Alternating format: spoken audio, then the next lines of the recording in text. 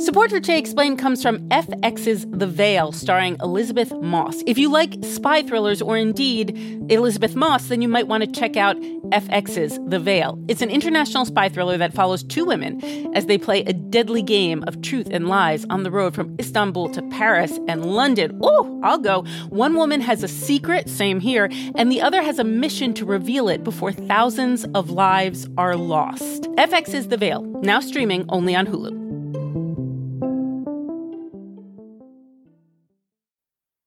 Today Explained. What you're about to hear in your Today Explained feed today is Unexplainable. It's a brand new show from Vox.com, hosted by my guy, Noam Hassenfeld. You may know his work from Today Explained. All I'm trying to say here is subscribe to the show if you haven't already, because they are going to be bringing the goods, people. Enjoy.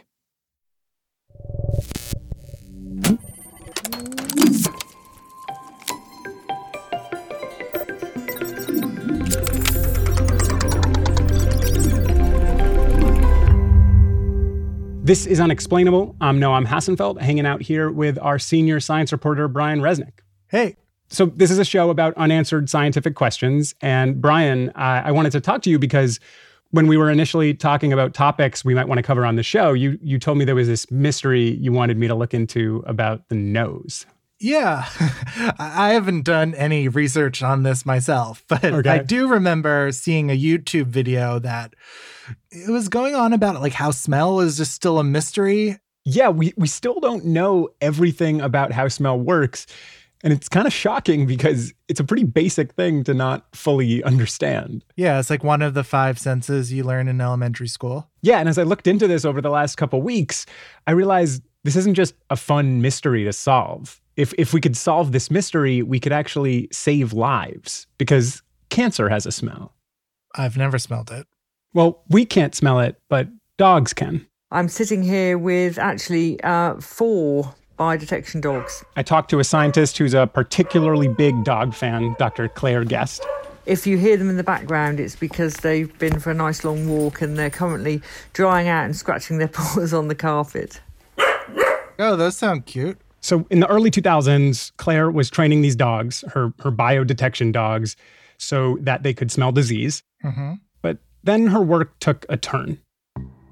She was training her dogs for a big upcoming study. And one of my dogs, a beautiful dog who lived with me called Daisy, who's a fox red Labrador. She started to look upset. That was probably the best description, a bit upset by me. She was just kind of sitting there. Just staring at me and then nudging at me and staring at me and nudging at me.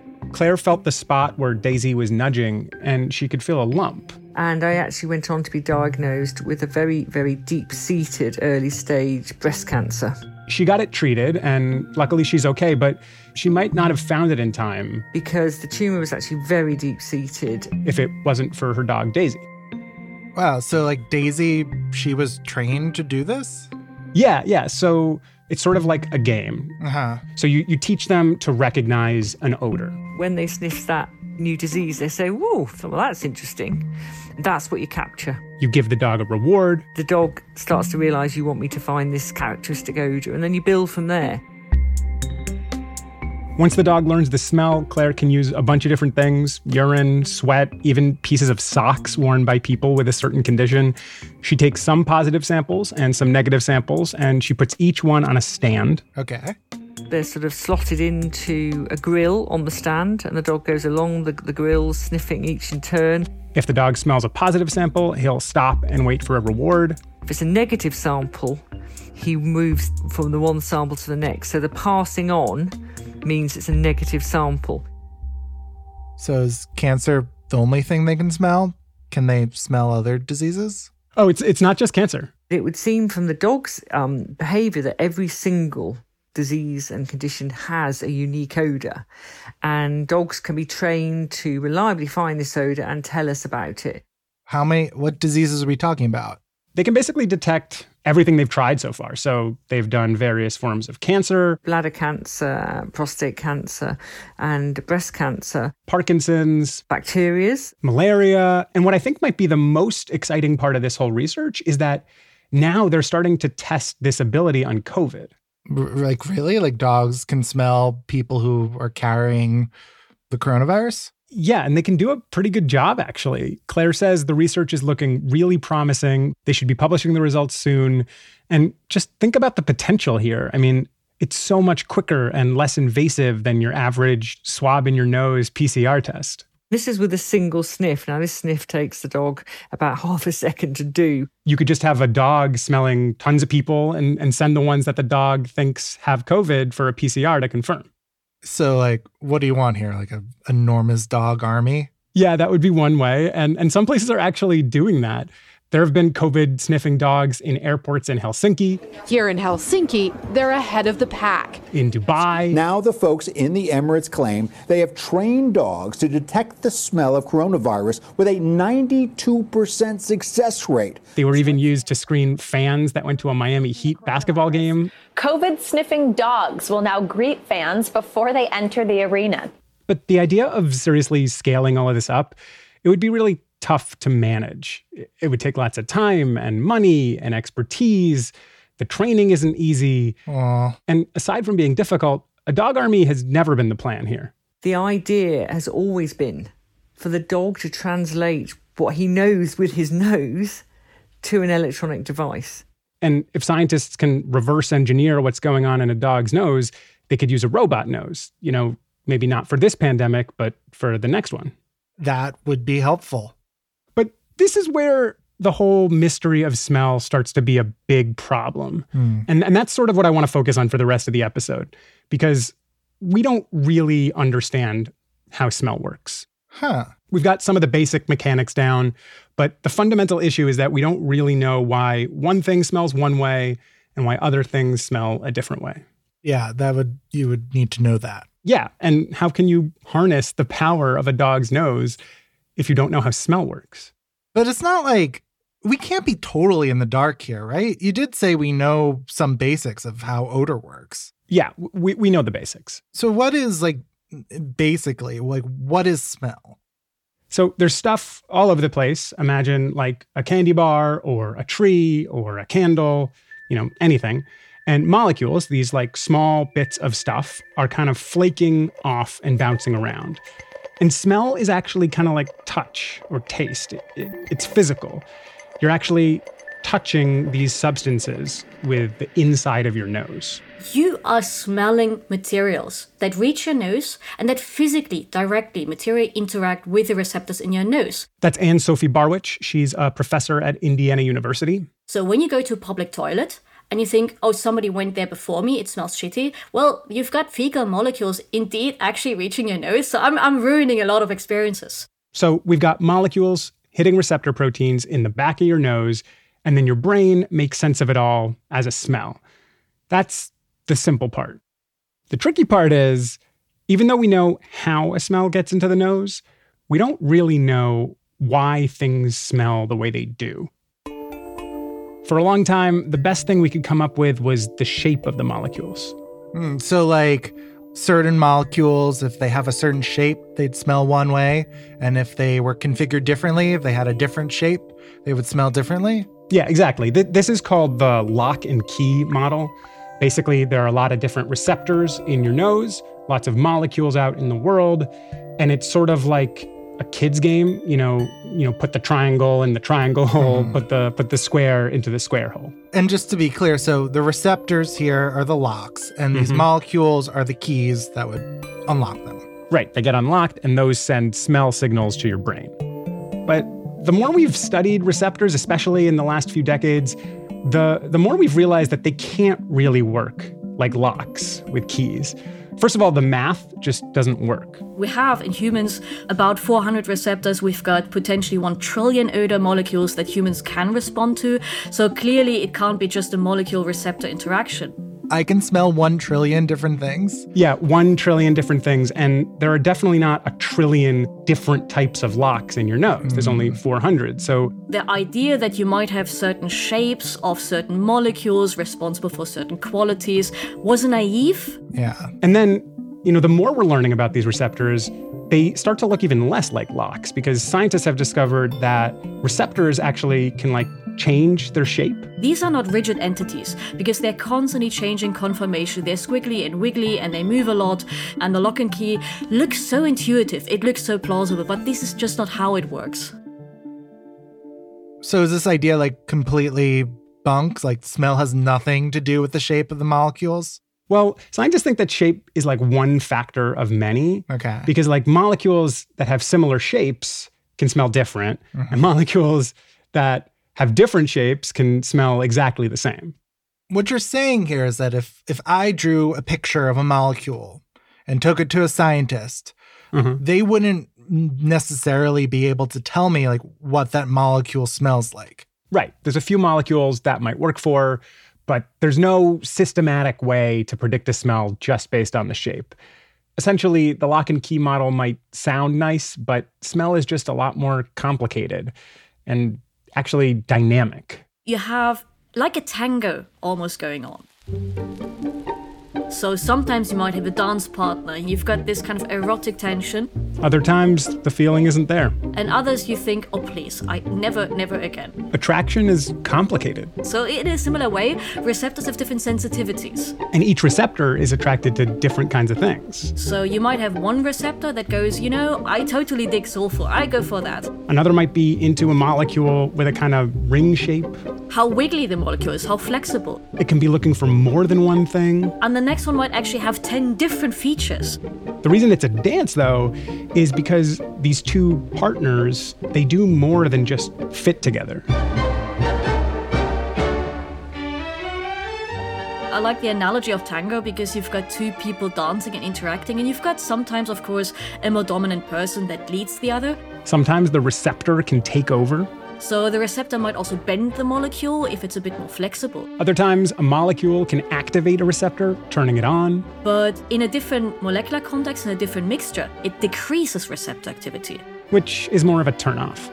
And all of this is happening 400 times over for each receptor in the nose and then getting sent to the brain. How does the brain know what feature this receptor responds to?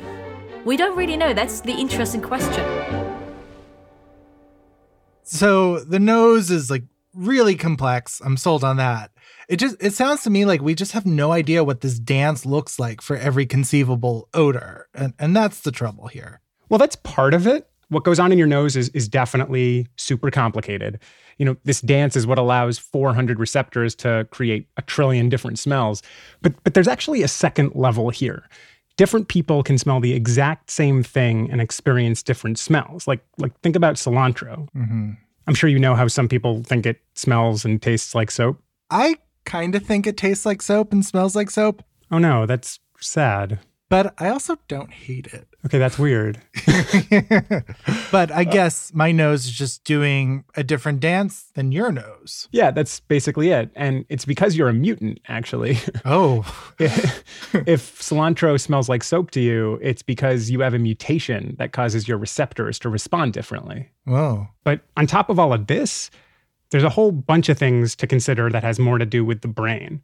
Things like language and culture, what your mom ate when you were in the womb, context, experience, all of these things impact how you smell. Okay. But here's where we get to the truly bonkers part. Scientists are looking at all of this, the whole tango, and they are undeterred.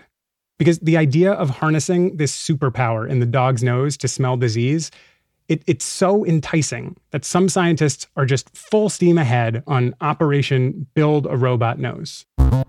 So, do those people know how smell works? Not really, no. How can you build something like a robot nose when you just don't understand how smell works? They're just kind of ignoring the problem. Just ignoring it? Yeah, it turns out you might actually be able to build a robot nose without really understanding how it works.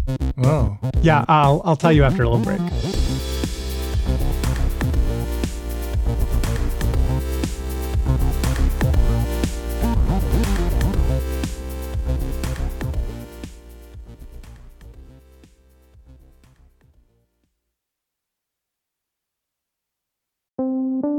Support for Jay Explained comes from FX's The Veil, starring Elizabeth Moss. If you like spy thrillers or indeed Elizabeth Moss, then you might want to check out FX's The Veil. It's an international spy thriller that follows two women as they play a deadly game of truth and lies on the road from Istanbul to Paris and London. Ooh, I'll go. One woman has a secret, same here, and the other has a mission to reveal it before thousands of lives are lost. FX's The Veil, now streaming only on Hulu.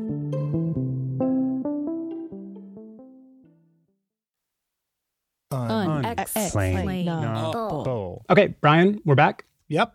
So 3 things to remember from the first half of the show. 1, dogs can smell all kinds of diseases. 2, we don't really know how they do it because smell is this super complicated nose tango that we don't really understand. Yeah, got that one. And 3, despite this enormous question mark, some people are still trying to make a robot nose. They're actually excited by how little we know. What attracted me to the whole game of smell was these dogs being able to do something that no analytical tool in my lab could do. This is Andreas Merschin. He's an excitable research scientist at MIT. And I have access to over $100 million worth of equipment. And it kind of pisses me off that a lowly dog can do better than $100 million worth of equipment. Something's off with that picture. I should be able to do this. And all of this big fancy equipment he has couldn't do this whole thing because of this complicated tango that's going on? Yeah. How the nose tango exactly works was still this big question mark. But Andreas thought he could solve it. I just decided that, look, the dogs have proven that they can do this. We can do it. We just need to figure out. And fortunately, Andreas got a great chance to figure it out. DARPA, the Research and Development Agency for the Defense Department, they wanted to figure out this dog superpower too. Maybe use it to sniff out bombs, other things. So they held a contest to see if someone could build a robot nose. The goal was pretty simple. Beating the dog. That was the challenge. It was an MIT scientist up against a dog. Andreas liked his chances. I thought I knew what I was doing. I was very confident. He got to work with a collaborator at MIT, Shuang Zhang, who had figured out how to grow real receptors in cells. The same receptors that you have in your nose, we stabilized them using various technologies. And they sort of spread them out on top of a circuit board. It looked about the size of a desktop, maybe laying sideways. Wait a minute. You're telling, this is a cyborg. Yeah. Like something out of science fiction. Yeah, this could be like a cyborg's nose or something. Yeah. He thought that it could sort of work like a souped-up carbon monoxide detector, just one that would look for certain bomb-related chemicals. If it detected those, all of its kind of chemical alarms would go off. But there were so many chemicals it had to detect, the alarms just would have gone off way too often. Essentially, he realized this model just wouldn't be able to decode the nose tango. So he's like right back at the beginning, square one now. Like he thought he could solve this whole tango sniffing thing and just failed? Yeah, but it actually gave him an idea. He thought he had to build something that decodes a smell, that figures out exactly what it is based on its tiniest parts. But maybe that's not how smell works. Andreas kept thinking about Claire and her dog Daisy. He was thinking, wait. Daisy, the dog of Claire, was trained on bladder cancer and yet detected breast cancer. Which is really weird because the telltale molecules of those two types of cancer are different. There's nothing in common to them. And yet, the dogs can generalize. That you train them on one cancer, they realize, oh, this also smells cancery. And we have no idea how the dogs can do this. We just know that they can. So is it kind of like they're learning what cancer smells like? Yeah, that's what he thought. You're teaching the dog how to smell cancer. Maybe when you smell something... You don't see a list of molecules. Same as when you listen to music or you look at a painting. You don't see a list of pixels and color values. You see the whole painting at the same time. So this idea is really key. I actually want to use one of Andreas's examples and try to think about a smell like a piece of music. Brian, you recognize this song, right? Obviously. And you know it because you recognize the pattern. You don't necessarily know it because you've memorized every last individual sound. Yeah, but I also know what the sounds are. Well, you can still recognize it when the sounds change. Like if I play it with a synthesizer. Or a trash can. Or even when it's in a different key and the actual notes are different, you can recognize it. You still recognize it? Yeah, it's still Somewhere Over the Rainbow. Right. even though the parts are different, the relationship between the parts is the same. The pattern is the same. So smells are like these big holistic patterns we learn to recognize. Yeah. It's like you just need that kind of whole impression. So here's where we get to Robot Nose 2.0. He called it the nano nose. The nano nose. Yeah. And this time he tried something different. Okay. He realized he didn't need a chemical detector. What he needed was a brain. He looked at the example of a dog and he said, look, we don't know how the dogs are doing this. All we know is that they can do it and that they can be trained. Mm-hmm. So if Andreas could build something that recognizes a song, not the individual notes themselves, but the bigger picture, the pattern, he wouldn't need to figure out exactly how all those parts come together to form a smell. As long as he could train it like a dog, it could work. So, like, how do you train a cyborg? Do you give it a treat? Honestly, kind of. I mean, the idea is so simple. It's either super brilliant or we're all very crazy and stupid. Because here's what we thought, okay? We thought, okay, we don't understand what the dog thinks about. We don't know how the dog's nose ultimately works. But if we follow the training that the dog is having, meaning the dog gets a reward when it smells the right sock, the computer, it's slightly different. Instead of a reward, it's a different button you push and it just informs all the receptors at that point. Whatever you're sniffing now is the thing we're looking for. Find other ways to find that same thing. Oh, this is kind of like machine learning, like building up artificial intelligence. Yeah. Instead of solving this enormous, mysterious question mark of exactly how smell works, how every little part comes together to form a smell, Andreas just ignored the question mark. He built the nano nose to recognize patterns, showed it what it needed to recognize for the test, and then he let the nano nose teach itself how to recognize the smells. And when you've reached the same statistical results, one involving dogs, one involving machines, at that point, you can basically say, okay, the two things are doing the same thing, to the limit of my understanding. So Andreas ignored the question mark and still built a working nose. What's kind of spooky here is that what's going on in the nano nose, it might not be the exact thing that's going on in a dog's head. Andreas doesn't really know. He just knows that it works. And it does work? Like, he built this? Well, sort of. Andreas showed that it could smell certain molecules that DARPA was interested in, and it's pretty sensitive, but that was in an extremely controlled setting, which might be why DARPA ultimately moved on from the program. The real world is just way harder. There's all these smells bouncing around, but Andreas thinks the nano nose can still get there. He's still pushing forward with the research, and right now he's working on making the brain part way smarter. Oh, so like this AI just needs to get better? Yeah, they're still trying to reverse engineer exactly what's going on in a dog's head when it's smelling, like what exactly makes something smell cancery. Andreas and Claire actually just put out some really promising research on that front last month, but they haven't put it all together with the nano nose in a real world environment yet. Yeah, so how do you get it ready for the real world? I mean, it's not easy. He's going to have to expose it to tons and tons more smells to keep training the brain, make the AI smarter, and that could take a while. But as far as the actual nano nose itself, he's gotten it way smaller than a desktop now. At this point, it can actually fit inside your phone. Is that the goal here? Am I going to ask, hey, Siri, do I need a shower? Maybe. I don't know about Siri, but I can tell you that for Andreas, that is absolutely the next step. Think about it, right? Any single one of us can have a mole that becomes malignant, and it has this period of 6 months. It's changing color, it's changing shape, and it's changing smell. If you wait 6 months, sometimes it becomes a death sentence. And this isn't some sort of far-off sci-fi technology. This could be happening soon. I think we're maybe 5 years away, maybe a little bit less, to get it from where it is now to fully inside of a phone. And I'm talking to deploy into 100 million phones. Medical device phones are coming. There's still something it's not solved here. We might get noses in our phones, but still we don't know how the nose works. Yeah, it's kind of weird. But here's what might actually be my favorite part of the whole thing. It's true that he skipped over understanding, but what I love about this is that this move, this skip, might be the exact thing that ultimately gets him to the understanding. Richard Feynman, a famous physicist, he famously on his blackboard, the day he died, what was left on it was, if you cannot create something, you don't understand it.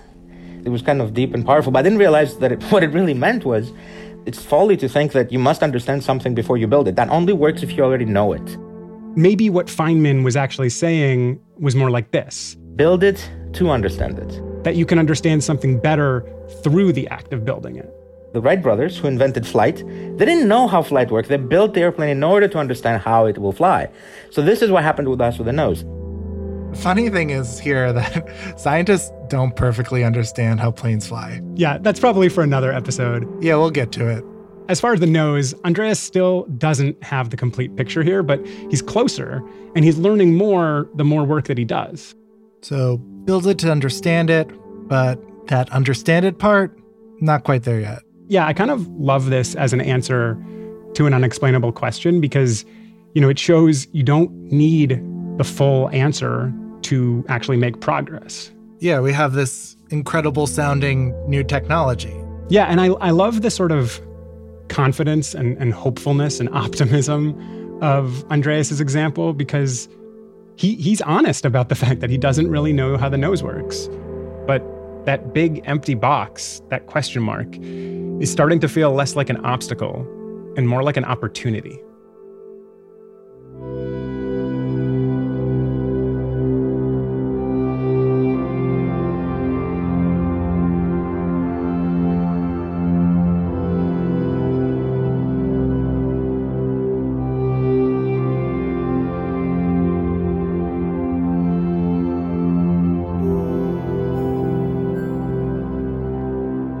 This episode was reported and produced by Noam Hassenfeld, who wrote the music for it too. Editing from Jillian Weinberger, Brian Resnick, and me, Bird Pinkerton. Liliana Mitchell-Lena did the fact-checking, Hannes Brown did the mixing and sound design, thanks Hannes, and Meredith Hodnott is our senior producer. Also, Liz Kelly-Nelson is the editorial director of Vox Podcasts.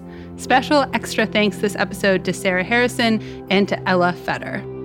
Also, the mystery of smell has some pretty wild turns that we couldn't fit into this one episode. Like, there's this theory that the way our noses really work is by using quantum mechanics, which gets a little complicated, but if you want to dive really deep, please check out our show notes for a link to a piece by Anne Sophie Barwich. You heard from her in the first half of the show, and she wrote all about how the scientific community got really enamored with this quantum nose theory, and then the theory wasn't really all that it was cracked up to be. And while you are down there in the notes, we've got a link to the Unexplainable website where you can find articles about our episodes, you can find show transcripts, you can find more, and make sure to jot down our email address so you can send us your thoughts. We are at unexplainable@vox.com. Please send us thoughts. We would love to hear thoughts. One more thing, if you want to learn more about the mystery of smell, I cannot recommend enough Anne's book, Smellosophy. It covers all kinds of fascinating history that we weren't able to get into in this episode. Unexplainable is part of the Vox Media Podcast Network, and we will be back in your feed next Wednesday.